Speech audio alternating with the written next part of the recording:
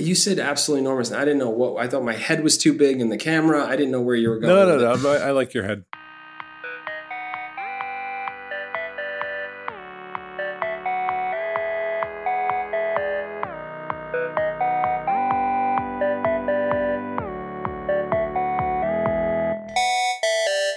You are joining Postlight Podcast Catalyst. This is very confusing. Woo, I don't know. Here we go. We have a podcast we'll talk about in a second. Catalyst is a white paper that we put out, but it's also a podcast series that this is the second in that series. So we're glad you're here. My name is Rich Ziotti. I am one of the co-founders and president of Postlight. I'm Paul Ford. I'm the other co-founder and CEO. And, we're talking real high level today.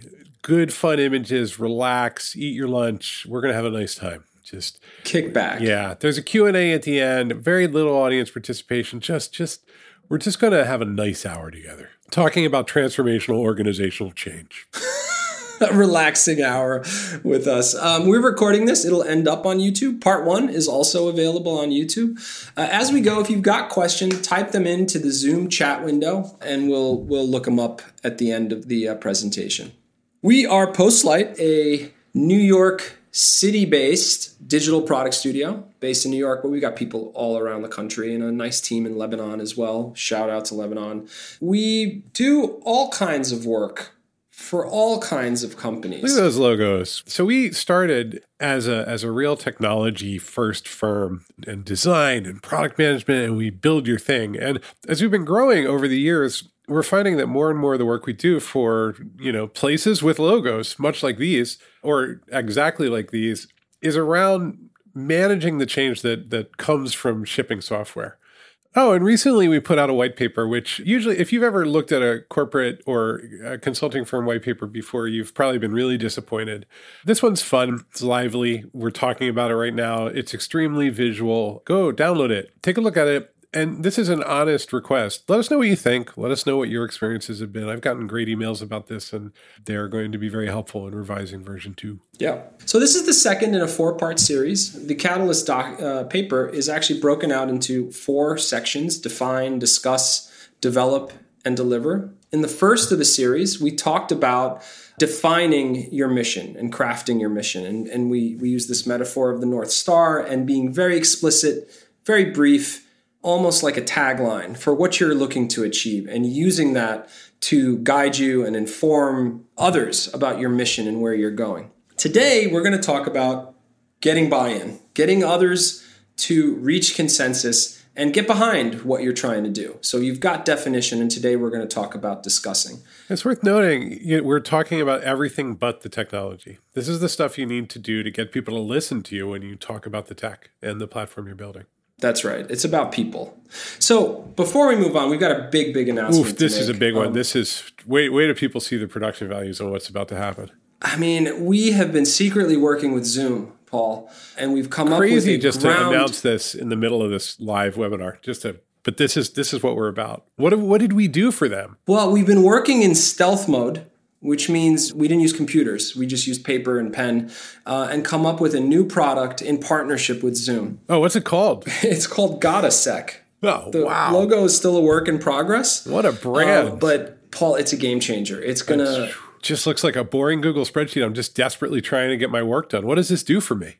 Well, one of the things we've lost by being in these meetings is we've kind of relegated all these people we communicate with into a meeting, and they have to sit on top of each other in these boxes that get stacked. It's ridiculous. Let's break out of that paradigm. So now with GottaSec, any box in Zoom can just show up on your desktop unannounced. While I'm in the middle of anything, while I'm just working, getting my work done. You GottaSec. I mean, we used to do this all the time. I miss it. I miss the office. We got to get back in the office just so we can do this, just so we can get behind people while people don't feel your breath enough in this new environment. That's what we got to get back to. I think people are missing that. I think people are missing you walking up behind them. Hey, you got just a minute? Got just a minute? Got a moment? Got a second? You got a sec. Yeah, come on in. No, it won't take long. Then there goes the rest of your career. That's how that works. Yeah, we're talking about meetings here, aren't we, Paul? We're going to get into meetings for a second here. If people didn't know, that's not a real product. I don't know if that was obvious from the work we just did. My God, there's so many kinds of meetings, Richard. There's so many kinds. It's almost like ice cream flavors. So I was it was a low point in the pandemic, and I think it was like 2 a.m. And I got on Amazon and I said, I need a crate of Ritz crackers, maybe part cheese, part peanut butter. It's rough when you need both, right? You need both, and Amazon knows, man. It had a feeling. I think when you go on Amazon at 2 a.m. and it picks up that your fingers are a little sweaty and it's an anxious time. You ever think that one of the reasons that Amazon is, it has a reputation as a very big kind of predatory company, and maybe that's because it's learned so much about human behavior that it's just disgusted. It's just done with us. It's just done. And it's like, here, have your peanut butter packs, you monsters. Exactly. So I lugged one into the shopping cart, and then it said, wait a minute, hold on a second, Rich. You don't have to go through this every time. I can send you a box of these every month. You can have a whole closet filled with these in about 11 months. That's what you're going to have. I have like something like 300 razor blades sitting upstairs. Did you subscribe to razor subscribe blades? to razors. Yeah, as a mistake. Yeah. I was going to subscribe to toothpaste. So what we're talking about here is the recurring meeting. It sits there.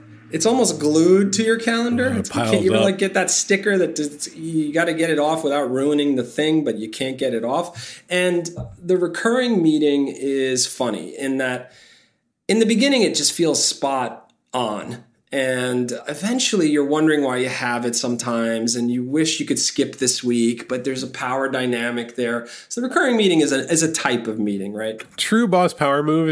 I've seen this. You stand up in front of the whole company and say, all recurring meetings are canceled. Start over. That's enough. That's an aggressive one. But you know what? That's not the worst idea. If they need to come back on, they'll come back on. It's a cleansing of sorts. Another kind of meeting is corporate therapy. First of all, has anyone ever been able to dip a ladyfinger into the coffee without it just exploding? So I always feel you're not supposed to do that. I don't think you're not supposed to dip. You just nibble and then sip. I've been doing this. They're too spongy. This is like one of many problems that I have apparently. This is the one-on-one, right? So the other one, we're all going to get in a room and talk, and we're going to do it over and over, whether we have something to talk about or not. This is the one that starts. One-on-ones are really interesting because you're looking at each other in the eyes and you're saying, usually it starts with like, okay, let's talk about the work. And then it branches out and you talk about other things and you talk about the organization and you complain.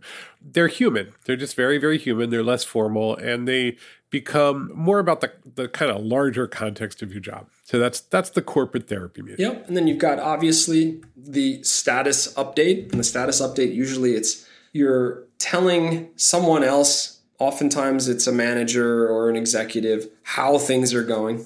This is, the dashboards. The dashboard world in the industry is massive, right? And hopefully your graphs are going upward and your costs are going downward and things are going well. I mean, it's about the status update. I love this meeting because I've both received it and given it. And it's always like, how come it went up instead of down or vice versa? Like that's the entire meeting every time. Of course. The stand-up meeting is, I think, more ritual to me than meeting. It's sort of a way of kind of checking in on accountability. I feel like, I tend to push back on process. I don't like too much of it. And so... No, you don't like to see people ritually stand in a circle like a coven and confess that they haven't done things. That doesn't appeal to you. I don't think it appeals to anyone. Yeah. And then there's the demo. The demo is a stressful meeting, right? It's months down the road. You've been holed up for a long time with design and development, and you're finally showing the thing and things go wrong. There's the classic demo gone wrong situation. But also it's this very vulnerable moment, right? Because you've got people who have not put the sweat in you've put in, second guessing and asking why you didn't do this. Meanwhile, that was a decision that was made 3 months ago and it was a big one. But it's a type of meeting. Now, we're really happy that everyone has joined us today. Typically, if this was a real live event, you'd probably leave with some great swag. Like you'd probably get either Postlight branded cookies, or we've done stickers. We did a board game, which was fancy. We'll do a noodle shield in the future. When we are back, maybe August, September, we can do a socially distant event and everyone can wear a noodle shield. Yeah, I think they can. Is that a real thing? I can't tell. Yeah, of course it's a real thing. What are you talking? You put that in there without knowing there's a whole noodle shield culture. Right. So because we can't give you anything, we want to give you 2 bonus tips. We're going to pause the presentation for a second and talk about 2 key tips that you can take to all your meetings. The first tip, don't make people attend if they don't have to. But you know what I love about this and the second one? I'm going to warn everybody. They're completely basic. And you're going to be like, yeah, don't make people, okay. Yeah, but everybody makes people attend. Everybody. It's out of guilt. It's out of like, ooh, if I don't invite will they be upset if I don't invite them? Right. That's right. And here's where the real confusion is. I think if you're not invited to some meeting, don't be insulted. Be flattered. They valued your time. I have sent people emails saying, I'm not inviting you to this meeting because I don't think you need to be there because I admire, respect, and love you. You know, if they actually get that message, you might want to leave out love. Depends on what industry. You've never sent me that email. No, I've invited you to just about every meeting. Yeah. I don't know what that says Another about our tip. relationship. This one's a little more subtle, Paul. Never end a meeting without a clear, tangible next step. You know the warning sign? When the last things said in the meeting are, I'm really glad we had this conversation. I'm so glad we connected. And there's nothing. It's just do a running tally of your weekly meetings and see which ones have clear, tangible next steps. I'd bet most people are at about 20% max. I think that's probably about 80% are like, well, good conversation. Now back to the webinar. Everybody thinks we say the word seriously. Someone yelled at me earlier, I forget who it was, that I shouldn't say webinar. But what choice do we have in today's mixed up madcap? We don't have a choice. So we're going to focus, Paul, on the mother of all meetings. So we talked about the nice taxonomy of meetings that you have throughout your week, but there's a special one, the pitch, right? People have all those, they don't think about the pitch as much as they should. Sales does, but other groups really should. And what is the pitch? And sometimes you don't know you're pitching when you pitch. It's this dynamic where you and some colleagues are trying to get other people in the room to do something they wouldn't otherwise do.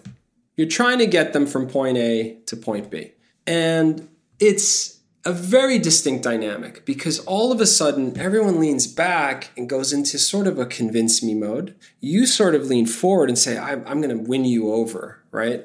And you're trying to get them to do something. And it's not that they don't want to do it. They're not avoiding it. There just might not be priority for them, but they have power. They have control. That's why you're pitching them. These right? are so instinctually awkward, right? You're asking someone for something that they may not want to give you. And that's right. Everything about modern big organizational life is designed to keep awkward confrontations and connections like this from ever happening. And yet, unfortunately, in order to make any kind of progress, they do. They have to happen. They have to happen. And like it or not, you're selling. We don't call it sales. I'm going to sell you something. You can always just say growth. Say growth. You know, you're helping with growth. Don't say sales. You're not allowed to say that anymore. We're all growing. All right. So that's when you're pitching, you deal with all sorts of people, all sorts of personalities, all sorts of agendas and the like, right? And so we're going to go through a few of them. Yeah, be helpful if somebody could break down exactly which kinds of people I might be dealing with. Yeah, it turns out there's only 5 categories of humans in the world. So here we go. Wow. That's incredibly simple. People are so lucky they're on this webinar. So naysayers. Change makes them nervous. They just don't want to rock the boat, right? They tend to counter with a lot of, but what about scenarios, right? They run to the edge cases and can really bring drag to a conversations. They just don't like taking risks. What can you do? You rarely can win over naysayers with words. It's very hard to do because they have a particular posture. Some of it is born out of their personalities, born out of their sort of mindset. And the best thing you can do is show real stuff, right? And share broadly. And what you find is that you don't win them over with words, right? That's the key thing. And which means that you don't win them over at first. And this is your boss 90% of the time. And so think about how would I convince them given 6 months, not how would I convince them in one meeting. This can be really frustrating, especially early career where you're like, if we just fix the app, everything will be a little bit better. And your boss is like, I don't know, I don't want to put that. Think about 4, 5, 6 months. What would it take to get them to your way of thinking? Then that's your job. Incumbents are interesting. They're kind of like naysayers, but they're not defiant. What the thing about incumbents is they're very good at using the old stuff and they defend it, right? And the reason for that is they're in control. They have a greater level of control and their skills are highly optimized to the way things are today. And some people wear that proudly, actually. I'm very good at this thing that you think is terrible because I'm a master at it, right? So what can you do there? Talk to them early and often. Use their knowledge as a basis for change. Essentially, what you're saying is this wouldn't have happened without you and your deep knowledge of this thing versus the opposite, which is I'm going to impose a thing on you and you better train up for it, right? So by including them in that formation of this future state, that's a very powerful thing. And keep them in the loop throughout. Don't force it. That's another key point. And what the point that really we're making here is don't say, hey, listen, on June 8th, System 1 is going to get shut off and System 2 is coming on, and you better be ready for it and you better get trained. Try to overlap. This is the theme, right? Which is that you're right. They don't believe you.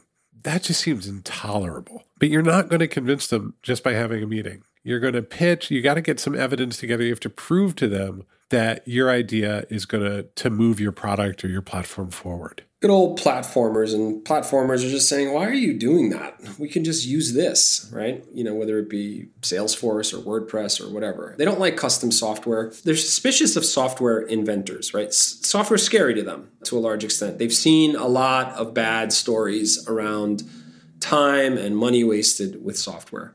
The thing with platformers is they're not entirely wrong. They're probably partly right, at least, right? And so don't reinvent.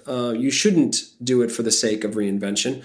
What you can do is share a clear rationale that explains why your path is the right one. And it could be a hybrid. That's another thing worth mentioning. Sometimes it's partly custom, partly not, and that's okay too. But don't reinvent when you don't need to. They are a major source of fatality for Postlight. Somebody brings us in and they're like, we need a custom platform. We need to fix this. All of our systems are kind of a mess. I found this shop. They seem really cool. Let's talk to them. And the person on the other side of the desk goes, why don't you use Squiggly Boo? And we go, well, you could. Yeah. And then you always can, right? I mean, that's the reality. You could do that. Well, they're like, well, I would prefer that. I like their analytics dashboard better. And then you're like, well, why am I here? This is garbage. You made me drink this coffee from a Keurig so that you could tell me that? Anyway, back to boss's boss. I didn't mean to derail. The boss's boss is a very hard one to win over. Very hard. Why? Because you really get to connect with them, right? They're too far away to connect to, but you can feel power, right? There's a heat coming off, because if they initial no, it's kind of dead, or they initial yes, and it's good to go, but you can't reach them, right? So they judge you kind of from afar, right? It's all sort of digital hearsay. It's spreadsheets and memos and emails that are sort of, they're whispers or forwards. The forward with a question mark of like, what? Why are we doing this? Why are we even bothering doing this? Is very powerful from someone that's higher up the chain. So what can you do? Start a PR campaign, recruit advocates. There are people who oftentimes need help with the language to use to win over decision makers. And you can help them, right? You can empower them. That's what the rest of this presentation is about empowering advocates. And let them echo your pitch up the chain. Listen, my friend, the one thing that's really tricky here is that this is one of those cases where empathy going in the opposite direction that empathy should usually go, meaning way up the chain, is really, really valuable for you achieving your own goals. And here's what I mean. That boss's boss who is going to make a decision about your thing, your beloved thing, the new version of the website, the better app, the community platform, whatever, they can only see one or two lines on a spreadsheet. That's what you are. There is no way to be anything else. We've been in pitches where they say, well, we already have messaging. And they're talking about like an SMS product, right? And we're doing something totally different. They're like, but we already have it. They match keywords. So you need to actually try to see the world through their point of view and make sure that whatever you package up is something they can see and perceive. So let's focus on a key distinction across all of these stakeholders. I think if you see things through this lens, it helps you frame how you're going to pitch, how you're going to gain consensus. But first, a little bit of history, Paul. This was a difficult moment in history. It's not Woodstock. It's the Cuban Missile Crisis. Close, though. So in 1962, Kennedy is president, and satellite imagery showed that Russia had started to load up nuclear missiles in Cuba, which is a 2-hour whatever boat ride away from the southern coast 90 of Florida. miles. The USSR at that point, not Russia. It's the USSR at that point. Yes. Thank you, Paul. Yeah, and it was a very scary time because we thought that these two superpowers were going to obliterate the Earth, essentially. It was such a terrible 2 weeks that it shaped a lot of the Cold War after that. I mean, the next time you came this close to nuclear war was through software malfunction. Yeah. That's right. That's 80s. Right. And so, which says something about our industry. Sorry to derail, but we'll come back to that. Yes, we will actually. And so what took hold is a sort of system of getting along, so to speak, called détente. And what détente is essentially, it's a premise that the safest thing to do is to do very little. we're not going to be best friends. We both have enough missiles to blow the world up 50 times over. How about we just not do much and just agree to not make any sudden movements, right? If either side does less, it's safer for everyone. No sudden movements. And I shouldn't say it sort of worked. It entirely worked. There's a particular stakeholder who has a perception of technology as extremely scary, extremely risky, and necessary. Like, you need it for deterrence. I need those missiles anyway, but I got to live with it. So they view software as sort of this necessary evil. And software is very scary and risky to them. To be totally clear, software in this context is a nuclear explosion. That's how it's perceived. That's right. And, they fear that sort of aberration, like that wild incident, the security breach. So they view software as kind of this thing they have to contain. Just let's not let it cause any damage, right? And they also really love software updates. It makes them feel better. Things just got a little bit better very incrementally when they get a software update. It just feels good. I'm not going to lie. I like getting software updates. You get that service pack. It just feels safe. It does feel safe. It just installs and there's like 80,000 new things. And when it does that little circle and just keeps spinning and it's just, it's going to be so much better on the other side. It's very soothing. To contrast the détente diplomats, there are the dreamers, right? They see untapped possibilities in software. They are far less discouraged by the risks. In fact, they don't get bogged down with them. They don't really get trapped in the how and all the things that can go wrong. They're just excited about the possibilities of what this thing can do. Rich, which one should I be? You should be a dreamer, Paul. They see technology as transformational. They tend to be more passionate than diplomats. A dreamer, the classic profile of a dreamer is the entrepreneur, right? The tech entrepreneur believes they're going to change the game with whatever they're going to bring into the world. So, Paul, dream big. Okay. Go big or go home. Nobody says that anymore, by the way. I don't know why. Transformational change is not diplomatic. Be a dreamer. Speak aspirationally about the transformative possibilities of software. And recruit other dreamers. Even incumbents and naysayers and all these types of stakeholders we talked about can get excited. Rich, before we get to this part, man, my company has a lot of trouble shipping software. You're telling me to dream. Like, what would you tell me next? What I'm going to tell you next is, unless you are, and we should talk about this, right? If you are a executive in a firm that's been given a mandate, you don't have to sell anything to anyone. You get to tell them, here's what we're going to do. And we're going to ship it in 6 months before the holidays because it's going to be big. And I need a plan by next week. And off everyone goes. And they sort of align because that is, and I'll say it bluntly, power, right? You're essentially exerting. There's an ask here that isn't much of an ask. It's a mandate. We're going to do this. We're going to mobilize and we're going to go forward. That's easier. Frankly, you don't have to go through all this trouble. If you are one of those executives, please reach out to Postlight. You can shut off the rest of this podcast. You don't need to know any of this because all you do is send a memo out and things happen. I'm going to watch the participant number just cut in half now that you've said that. Right. So for the rest of us, we need good tools to gain momentum, to get that consensus. No worries. I can just open up a piece of software on my desktop and persuade people of my big ideas.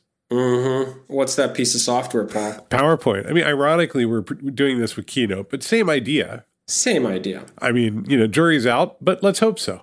PowerPoints suck. Words are boring. Boxes and lines are also boring. Nobody wants to be lectured about what success looks like for 40 minutes while they're looking at PowerPoint slides. Well, except on this webinar. That's different. Except for this webinar. Thank you, Paul. Nobody is propelled into a dream state with PowerPoint. PowerPoint plus LSD will take you to a dream state. PowerPoint alone will not take you to a dream state. So you should distribute hallucinogens to all of your senior management, maybe in their coffee before each meeting. That's the end of this webinar. The last bullet here is worth probing for a second. When you present decks, you're asking people to imagine some future state on their own. And if you've got 8 people in the room, you're going to have 8 different sort of visions of what the future can be. And some won't even bother. Some are thinking about lunch. Some are thinking about what could go wrong. And so there's too much of a void. There's too much work that has to get done here. But, I can't emphasize that. No, but that is really key, right? Like, and again, this can sound really simple. It's got to be so simple. You think that you could prove your point through logic and reason and tons of supporting data, But when you actually get time to present, it's got to be something very, very different that people can internalize and live with. So how do we get those people really excited? With design. Design is usually viewed as part of the process.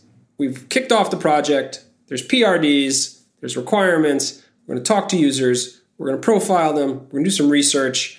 We're going to wireframe. We'll go back to the users. We'll put some designs in front of them, get their feedback, off to engineering. So it's sort of inside of that end of the process. So I want to shift here and pick up inspiration from a couple of different sources. All right. So I don't own any Polo menswear. Do people still say menswear? Sure, of course they do. Of course they do. I don't wear Polo. I am not a fan or anything like that. It's just not my thing. But I was watching a documentary called Ralph. It's a rough name for a documentary. About Ralph Lauren, the founder of... I have seen you wear your shirts like this. What's that supposed to mean, Paul? Nothing. Where are you going with this? Just a little Bay Ridge thing, I think, but it's definitely... Oh, the extra button. I am from Bay Ridge, Brooklyn. Yes, that's true. He's not wearing a crucifix, though. He is not wearing a crucifix. So I'm watching this documentary with Ralph Lauren, and it's fascinating, amazing life, hugely successful. And at one point he says, I'm not a fashion designer. And they're like, what do you mean? And he said, I never went to fashion school. I don't consider myself an exceptional designer. And they said, well, what do you attribute to your success? And he said, I'm more like a movie director. I pay more attention to the surrounding experience that I want to put the viewer in. I think about a life that person may aspire to want, and I put them there. And my clothes happen to be part of it, right? He has a shop on the Upper East Side that's like a house. If you walk in, it's like cherry wood and leather and whatnot. There's things you can buy, but really the shop is almost this sort of, you're stepping into this way of living and whatnot. And so here, I've never worn shorts and a blazer. I've never been on a boat before. Like that. I didn't know that you had to wear a boat coat, but I learned that from this. That's what he's trying to tell me. You wear a coat. That's what he's trying to tell you. Yeah. Exactly. So essentially he's trying to transform and transport that viewer to this other way of living. And he saw success out of that. Another great sort of source of inspiration here to sort of make this point is around real estate agents. Real estate agents are incredible people. They sell properties and they buy properties and the like. And one of the things they do and one of the tools they use is an open house. An open house is this, it's sort of this block of time where you can go and just sort of meander around the house. They don't really chase you. Others are going as well. And you get to sort of experience the space and experience living there. And one of the sort of industries within the real estate world is staging. Now, this doesn't look terrible to me.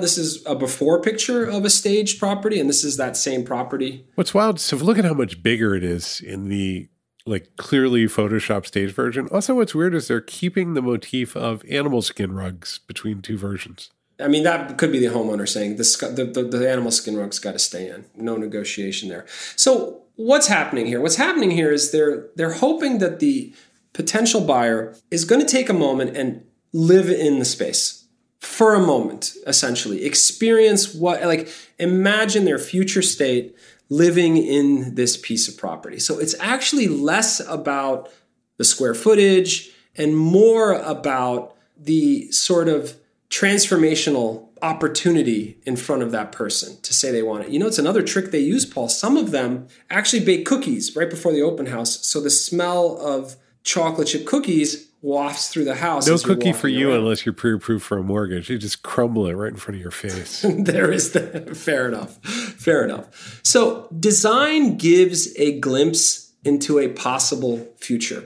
It is the ultimate leave behind. And so it takes a lot of work. By the way, we're stealing a page here from what a lot of big agencies do. Agencies like RGA, when they see an opportunity, they actually mobilize entire teams and spend significant resources creating these potential experiences, and they may never get the business. Right. Because they see how incredibly powerful it is to show a real experience that someone can imagine as they look forward. So the power of that is kind of outside of the process. This is not after requirements. What you're saying here is we're going to show you what this future state can look like. So the persuasive power of design can show up in a lot of different ways, right? So experiences that feel real can transform people. It puts audiences in a future state. It also entertains. instead of sending me a 6-page memo, you're actually giving me a thing I can look at, and it's pretty, and I can touch it maybe if it's interactive. Make it engaging, right? That's a big deal. Another great point, make it easy to share and socialize. To me, the killer feature in InVision, I think people still use InVision. I'm not entirely sure. Clark uses InVision. Clark uses InVision, is the URL. You just hand the URL over and people can open up this experience. That's a very big deal, right? To socialize it. And I came up with this phrase, Paul. I don't know how you feel about it. The angel is in the details. Fine. We're going to allow it. It's a webinar. Okay. Appreciate it. So, look, you can do nothing. And if you're incredibly persuasive and charismatic, good for you. And you can hopefully get what you want. You can use PowerPoint. There's good ways to use PowerPoint, by the way. We took a dump on PowerPoint. But as you're seeing here in this incredibly elegant presentation, PowerPoint can be used in really good ways. But it's not great, right? And most people don't use it in good ways. Wireframes are good, but wireframes are not great looking. Wireframes are sketches, usually to sort of solve problems, less so than to sell. I've had stakeholders point out that the wireframe doesn't look great, not fully processing that it's not supposed to look great. It was a quick and dirty. And it's like, why is everything gray? So it can actually create some dissonance there, right? Detailed designs. Now we're talking, right? Like mock-ups, good looking, glossy, I call them glossies or high fidelity designs, are just very powerful as a persuasion tool. If they can click around and interact with it, even better, right? Now, and here's the reality, for a lot of non-technologists, they think you're on your way. They see something interactive, they're like, oh, I guess we're off to the races here. And that's very powerful. And then sort of the ultimate thing you can do, to me, this is the digital equivalent of baking the cookies in the open house, Paul, is actually make it work. Build some functionality to make a point. The thing about this that really strikes me is because I come from an editorial background, right? Like there's one 3-word rule around editorial work and around writing, which is show, don't tell. And that actually applies in business as well. And it takes more time, and you have to actually kind of marshal evidence and tell a story and sort of get inside of the mind of the audience. But this hierarchy is very real. And if you need to really convince people of something, the closer you can get to that red box on the top, the closer you can get to showing rather than telling what you're building, the more likely you are to find success. The good news is that because a meeting won't accomplish what you think it will, you've got 6 months anyway. That's right. And, for Postlight, a lot of times what we create really kind of has no end game. It's sort of this thing we're leaving on the desk and hoping it gains steam. And sometimes we won't hear from people for months, but it's out there and it's getting shared around and people are talking around it. And that's a very powerful That's a good thing. point. A lot of our work is not building software, but building things that people can then walk around with that have a kind of software-like aspect to them. And then eventually they say, okay, because they actually have to rearrange the way the business is going to work before they go ahead and build it. That's right. And they have to convince others, right? Which is sort of this overarching point. The more immersive the artifact, the greater the level of advocacy that's going to get generated. Not just by the person you spoke to, but potentially others you speak to as well. They speak to as well. So design is the ultimate tool for building. I had to come back to that graphic. I'm sure that anyone from design is just seeing that palette with the colors and going, that's just on the nose. Just you did it. You got it. I'm not going back into Slack. I'm going to stay out of Slack for a bit and hope for the best. So building consensus means creating enthusiasm and advocacy. You're not only sales. We said earlier you're selling, right? Which we don't use the word, but you are selling. Proof. You are marketing. You're hoping that these tools, these experiences you're leaving behind will gain their own steam, right? The words you convey and the tools you use are key to building consensus. Paul, dream big. I'm dreaming big right now. I am. Great. I like to dream big. That's why people come to us to help them with their dreams. Yes. Thank you all so much for joining us. I hope this was a little different than what we would usually present. Usually we get into the weeds, and I don't know where questions would even be. I think there's a little button for Q&A. How do you introduce the concept of time without dropping a deadline to the people who have second thoughts when you are pressed to deliver within a deadline? Oh, that's a good one. That's exactly right. Yes. Here's what we do. Time, money are all details. If the dream is big, if people are excited, lay low on that. when they say how long will it take right out of the gate, say, well, what do you think of this thing? Are you excited about it, right? Because if they are excited about it, they're going to be more tolerant of what the costs are going to be. And by costs, we mean money, time, etc., right? So sell the what first. The how is never pretty, right? Like once you get the house, you're bought in. You buy a house, immediately the doors come off the hinges, all the problems kick in. It's a house, right? But for that moment, you're almost in a dream state, right? You're just happy that you're going to have this thing. So defer time and cost. Look, if you have to present it, then you that's when your voice gets kind of gravelly and you start to act a little wise. You're just like, well, every time you look at these things, it's 4, 5, 6 months and, 7, 8, 9 months. You actually keep adding. The bad news early is usually actually received pretty well. You think that people are expecting you to promise a miracle. Sometimes they are. Most of the time they aren't. Most of the time they just want to know what the damage is so they can start to calculate it because they've got all these other things going on. Oh, we've got 3 more questions. From Josh, how do you sell when you are resource constrained? Making a beautiful working thing takes a good bit of effort. It's a great point. You sometimes can't. But what we've found, especially outside of the agency world, is that if people are excited about a thing, they get to draw on a blank sheet. They like doing it. They like the opportunity to kind of go astray a little bit and not be in the normal routine. Look, the reality is sometimes you just don't have time. You're just running and running and running. But make that time. You can call it, sort of free time or lab time or whatever it may be. But those are fun because you're dreaming. You're actually conjuring up things that aren't handed down, but rather are sort of fun and interesting. Yes, there is a way to do a prototype, or let's not say working prototype. That's a lot. You really do need focus and you need a team, or at least people with different skills working on it. But let's say something rough and interactive and envision. Do it yourself and then show it to a designer, and you're going to find that they take it away for 4 hours and fix it up, as long as it's not too big, because it's so annoying to them that you did a bad job. Yet the tools are just good enough for you to get the rectangles lined up. So you can actually annoy people into helping you by showcasing your own incompetence. And it's a technique that I've used a million times as a manager. The designers love to clean up your stuff. Oh, so say write bad code if you want an engineer to show you something. Just write some bad code and be like, "What do you think?"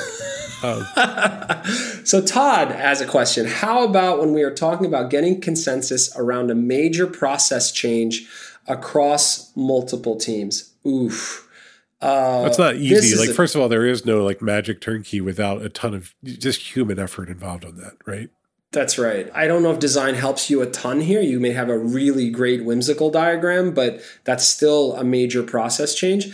I think one of the ways you may want to do it is to make it a series of minor process changes that take hold and show benefit and gain momentum that way, rather than this decree that comes down that we're going to change how we work entirely. Again, if you're the president or you're the, general manager of, a group, you may just declare it. Yeah, but even then people are resistant. The one thing that seems to work, what you see a lot of times as resistance from leaders inside of an org, especially if it's a big org, is a lot of them are actually just trying to protect their people and trying to protect their overall process. So they're like, oh, great, you want to do that? Well, you just...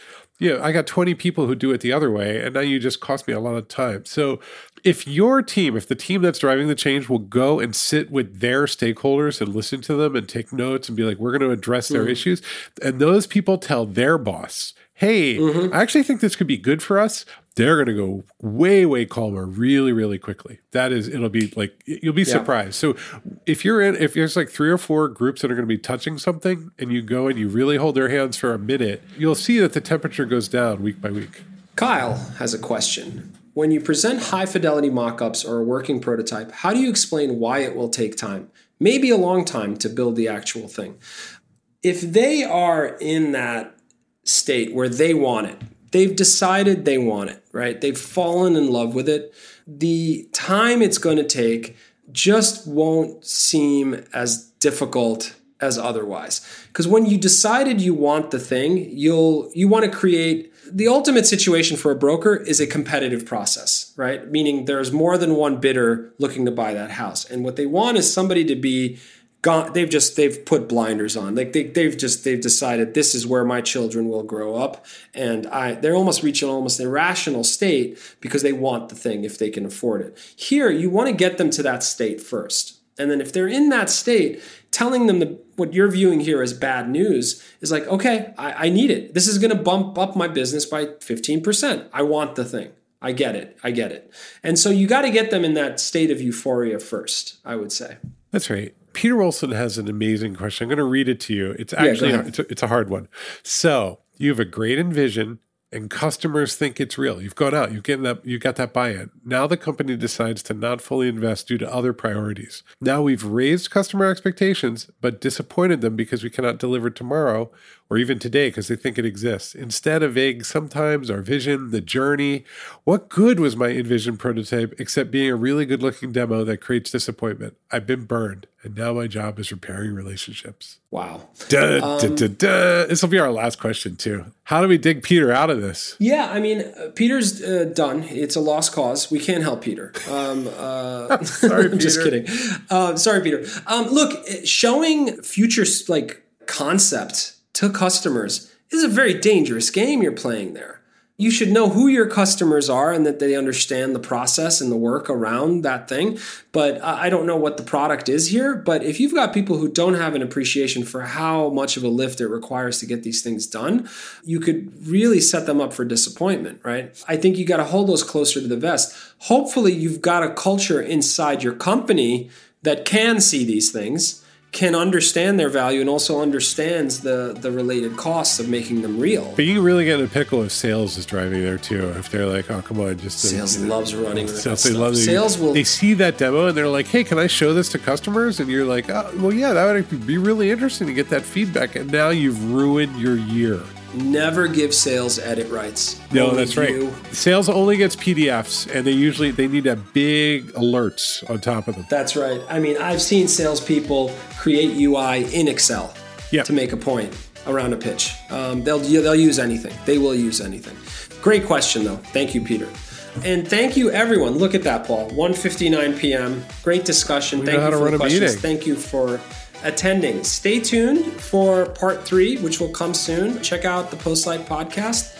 And thanks so much. We're really glad this was a lot of fun. We would love to see you in the office when this is all over. Come from Greece. Come from Marlborough Road. Yes. Thank you, everyone. Friends. Have a great day. Thanks, everybody. Be well. Ping us with anything you need. Hello@postlight.com. We like to hear anything. Bye.